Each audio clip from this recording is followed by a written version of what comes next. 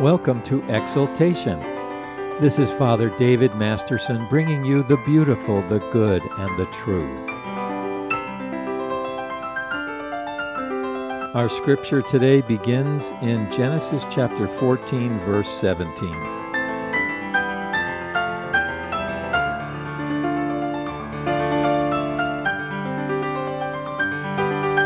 Then after his return from the defeat of Kedorlaomer and the kings who were with him, the king of Sodom went out to meet him at the valley of Shiva, that is, the king's valley. And Melchizedek, king of Salem, brought out bread and wine. Now he was a priest of God Most High. And he blessed him and said, Blessed be Abraham of God Most High, possessor of heaven and earth. And blessed be God Most High, who has delivered your enemies into your hand. And Abram gave him a tenth of all. And the king of Sodom said to Abram, Give the people to me, and take the goods for yourself. And Abram said to the king of Sodom, I have sworn to the Lord God Most High, possessor of heaven and earth, that I will not take a thread or sandal thong or anything that is yours, lest you should say, I have made Abram rich. I will take nothing except what the young men have eaten, and the share of the men who were with me, Aner, Eshcol, and Mamre, let them take their share. After these things the word of the Lord came to Abram in a vision, saying, Do not fear, Abram. I am a shield to you. Your reward shall be very great.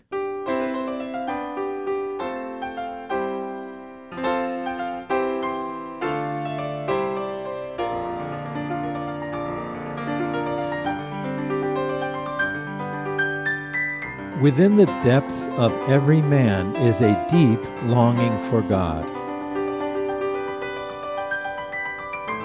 The tragedy of our life is that we lose the focus of that longing and desire something less than God. We stumble through life, searching desperately for something or someone to satisfy us, unaware that our true longing is for a personal, life-transforming relationship with God Himself. Abram, in Genesis chapter 14 and 15, finds his joy in God. He longs and yearns after God. He realizes that God is the one he desires and directs his life accordingly. We pick up the story just after Abram has returned from rescuing his nephew Lot from enemy forces. Verse 17 says, Then after his return from the defeat of Kedorlaomer and the kings who were with him, the king of Sodom went out to meet him, and Melchizedek, king of Salem, brought out bread and wine. Now he was a priest of God Most High. Before Abram is greeted by the king of Sodom, he is met by another local ruler, Melchizedek, king of Salem. Who is Melchizedek? The New Testament teaches us who he is in Hebrews chapter 7, verse 1. For this Melchizedek, king of Salem, priest of the Most High God, who met Abram as he was returning from the slaughter of the kings and blessed him, to whom also Abram appointed a tenth part of all the spoils, was first of all, by the translation of his name, King of Righteousness, and then also King of Salem, which means King of Peace. Let's look carefully at these verses. Remember that the Bible is a treasure chest of riches, and sometimes we need to do a little digging to discover the treasure. In understanding the person of Melchizedek, what is said about him is just as important as what is not said about him. First, we know he was a real king who ruled over Salem, whose name means in Hebrew righteousness. The word Salem means peace, so Melchizedek was a righteous king of peace. Not only was he a righteous king of peace, but also he was a priest of the Most High God. God has created all men to be priests in their own homes, bringing God's wise rule into the world and offering all of creation in grateful praise to its Maker. In addition to being a priest in his own home, Melchizedek was called to be a sacred priest of the public worship of God, offering sacrifices for himself and his people. Now, what is the purpose of the writer of the book of Hebrews mentioning Melchizedek? His purpose is to show us the eternal priesthood of our Lord Jesus Christ. The reason he is talking about the eternal priesthood of the Lord Jesus is because he is arguing in the book of Hebrews that the salvation procured by the obedience of the Lord is available to all who obey and follow him. Because the readers of the book of Hebrews were in danger of falling away from the faith, the author urges them to persevere in faith and be loyal to Christ because they have an eternal high priest who daily helps them stay in union with God and obey him. Now, verse 3 of Hebrews chapter 7 says that Melchizedek was without father, without mother, without genealogy, having neither beginning of days nor end of life, but made like the Son of God. He abides a priest perpetually. This does not mean that Melchizedek literally had no parents, or that he was an angel in disguise, but that nothing is said about his father, mother, or genealogy, because this is not what is important about Melchizedek. His importance lies in the fact that he appears as king of Salem and priest of God Most High, and then quickly disappears. That is all that God wants us to know about him. Melchizedek functions in the Bible as an Old Testament symbol or foreshadowing of our Lord Jesus in the New Testament. Just as Melchizedek is said to have no father or mother on account that he has no family history, so the Lord Jesus Christ had no earthly father or mother and no family history. Just as Melchizedek brought out bread and wine to feed Abram, so our Lord Jesus Christ sacrificed his own body and blood to redeem us from sin, and then continually feeds us with his body and blood in the communion. Melchizedek, as king, gave Abram and his soldiers bread and wine to nourish them and show the hospitality so important in Eastern culture. As priest, he offered bread and wine to foreshadow the gift of our Lord's body and blood, with which we are fed the medicine of immortality and strengthened to grow in grace. In this chapter, Melchizedek is in contrast to the king of Sodom. Melchizedek, as a type of Christ in the Old Testament, blesses the God of Abram. This blessing was given that we might learn more of Christ and his blessing in our lives. Even as the greater blesses the lesser, so Melchizedek blessed Abram, and through Abram, Aaron, the head of the Old Testament order of priests. Melchizedek, as a type of Christ in the Old Testament, therefore shows that Christ's priesthood is superior to the Old Testament Mosaic system. Melchizedek also receives from Abram a tithe of all he owned. Both of these actions teach us more about our Lord Jesus Christ, whom Melchizedek represents. God the Father has raised up his Son, Jesus Christ, to bless us greatly with the gift of salvation. And not only does he bless us, but he feeds us with his own body and blood as we eat his spiritual food in union and communion with him. Then in verse 21, the king of Sodom offers to give Abram goods and possessions as a reward for his delivering him from his enemy. But Abram wisely refuses. Abram showed his complete detachment from worldly wealth, because he knew that God Most High had given him everything he had, and he loved God supremely, not just the wealth that God gave him. Abram said, "I will take nothing that is yours, lest you should say, I have made Abram rich." He rejects worldly pleasures to seek the things that are eternal and permanent. Abram shows himself to be a citizen of heaven, a temporary sojourner on the earth and not a resident of this world.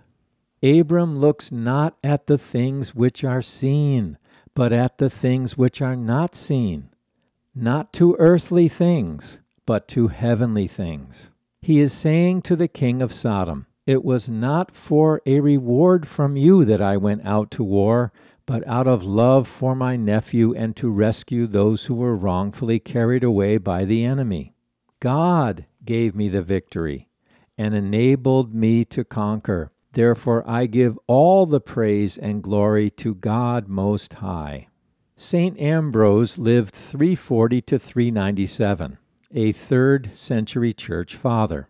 He wrote about this story with these words: "It makes a great difference whether one has fought for money or for fame.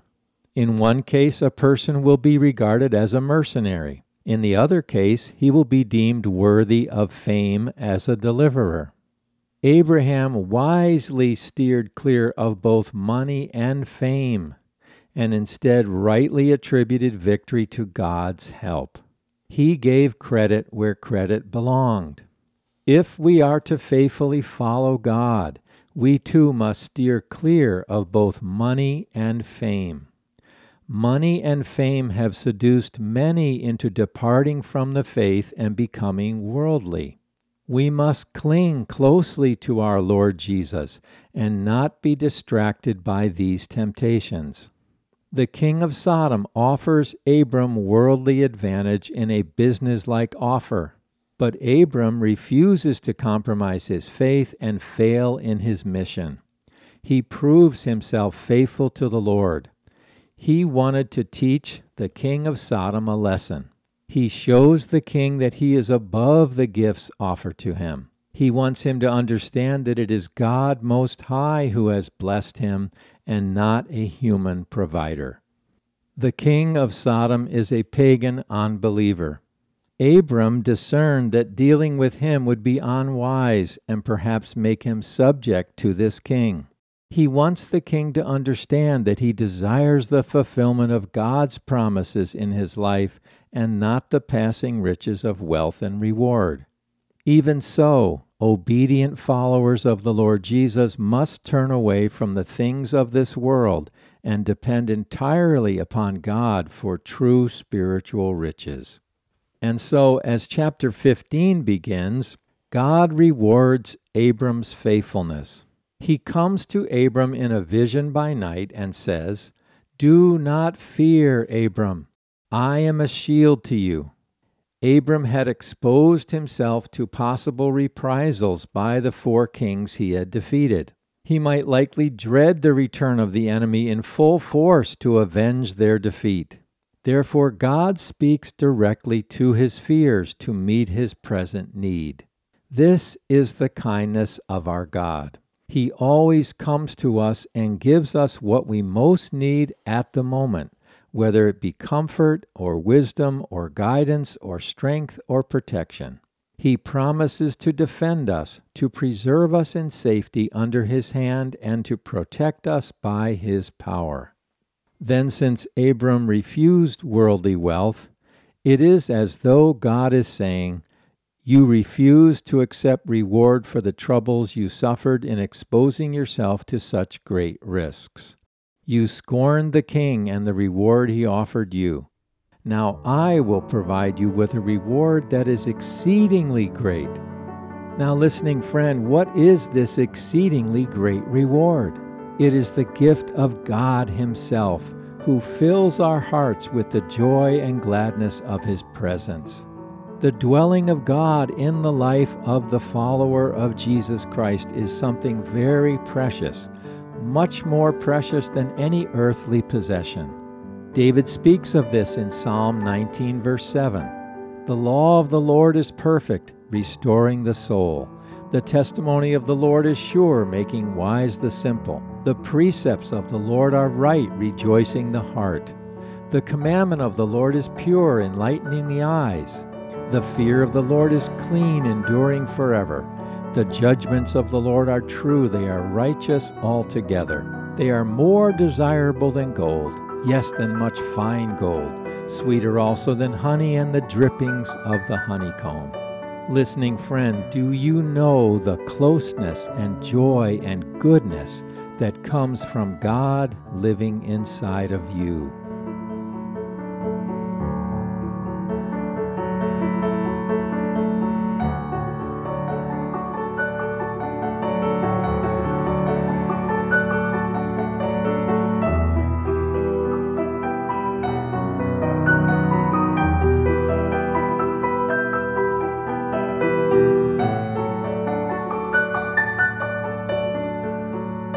You are listening to Exaltation. I'm Father David Masterson, bringing you the beautiful, the good, and the true, heralding the cross of our Lord Jesus Christ so that we may experience life in Him.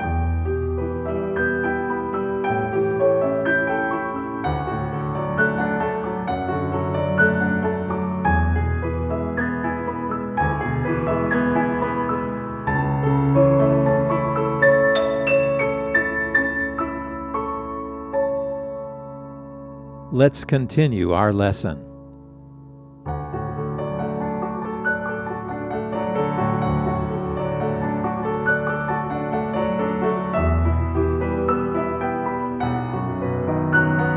Abram cherished his relationship with God and longed to live in close union with Him.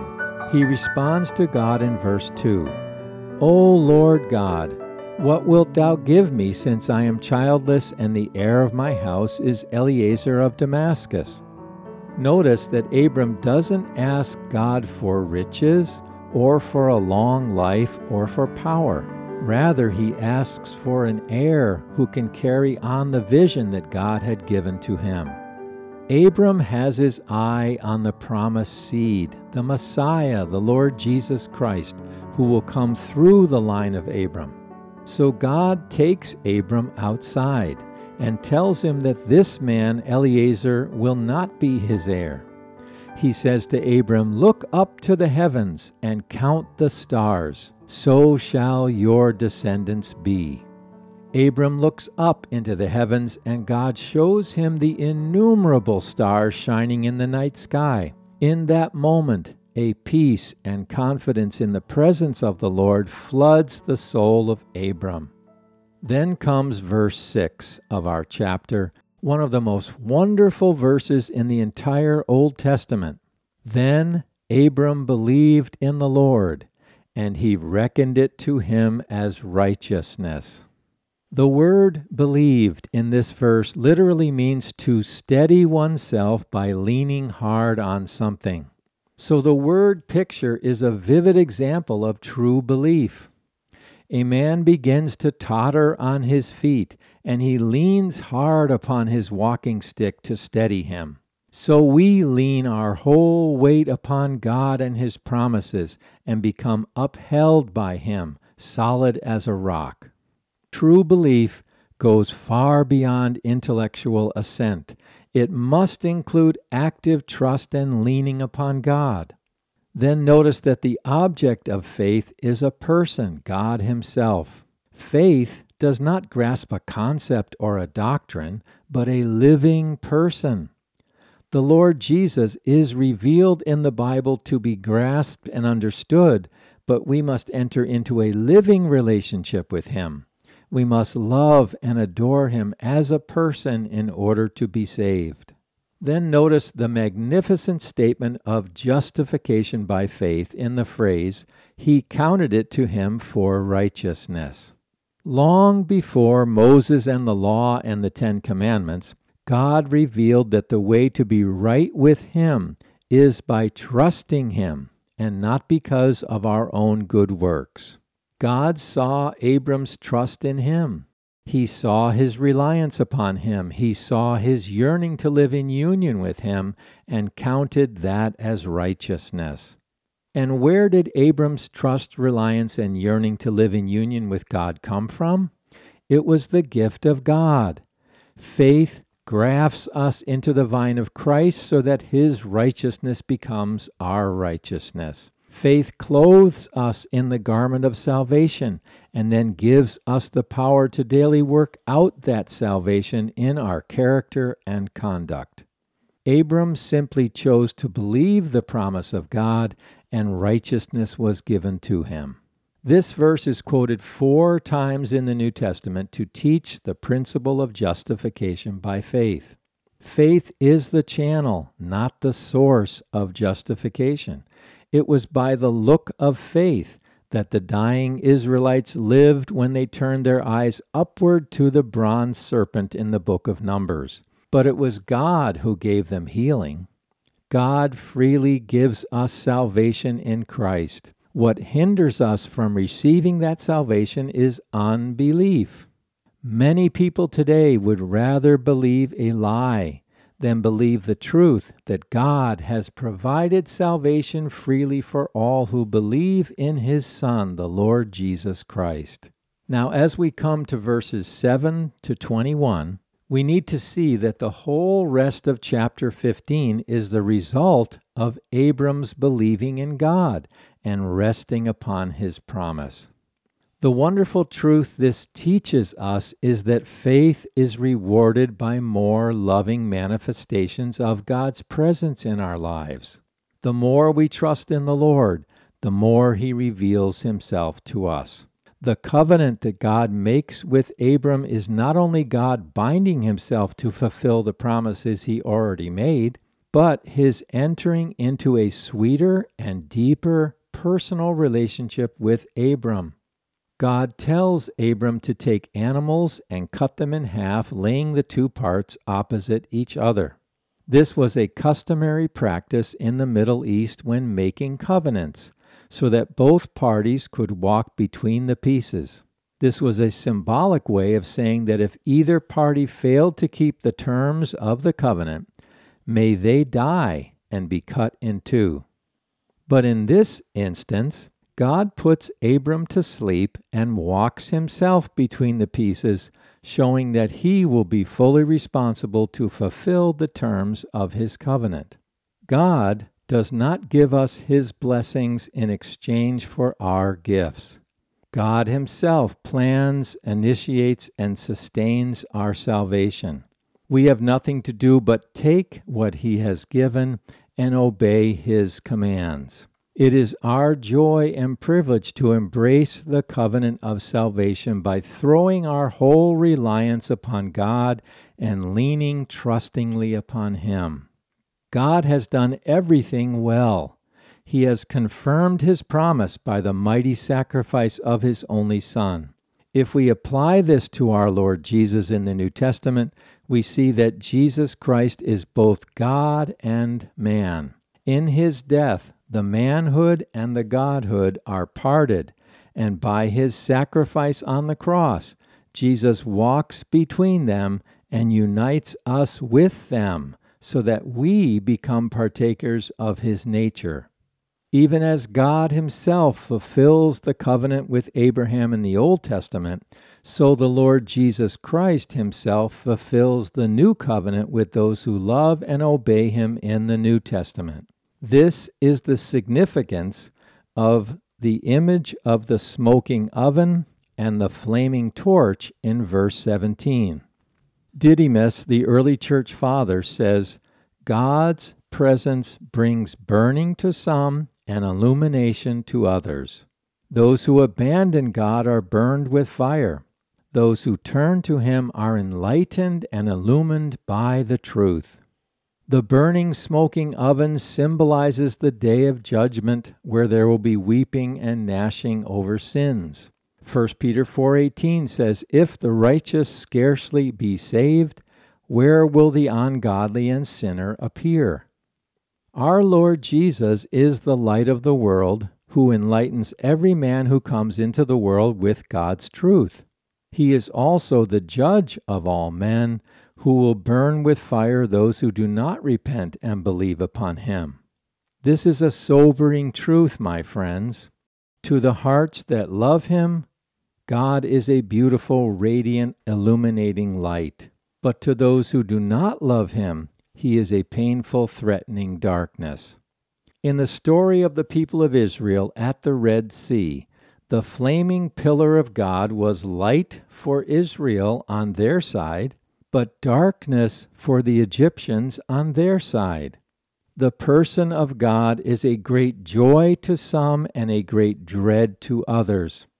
Light can be pleasing and healing, or it can bring pain and discomfort. Everything depends upon the condition of our hearts before God. He is indescribable delight and blessedness to those who love Him. He is a continual torment to those who love darkness rather than light. Therefore, the takeaway from this chapter is that we may enter into closest friendship with God. Our deepest longing for transforming relationship with God is satisfied in a relationship with the Lord Jesus Christ. Abraham is called the friend of God in Isaiah 41:8. Jesus calls those who love Him His friends in John 15:14. God is calling us to the great privilege of being His friends. This is incredible and unthinkable, yet it is true because of the great mercy and love of our Lord Jesus Christ.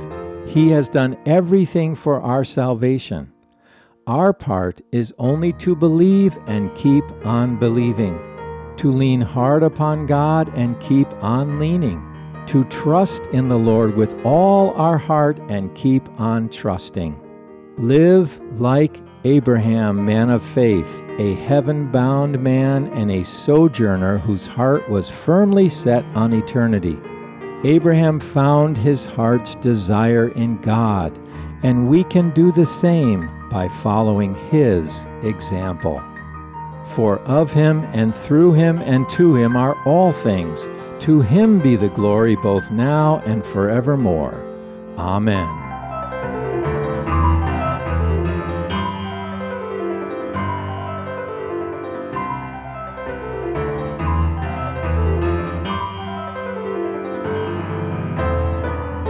You've been listening to the program Exaltation.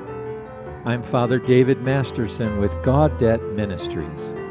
You may reach us on the web at gaudetministries.org. That's GAUDETE ministries.org. This gospel outreach is entirely listener-supported. Please help us proclaim the gospel on the radio to a needy world. You may donate online at our website.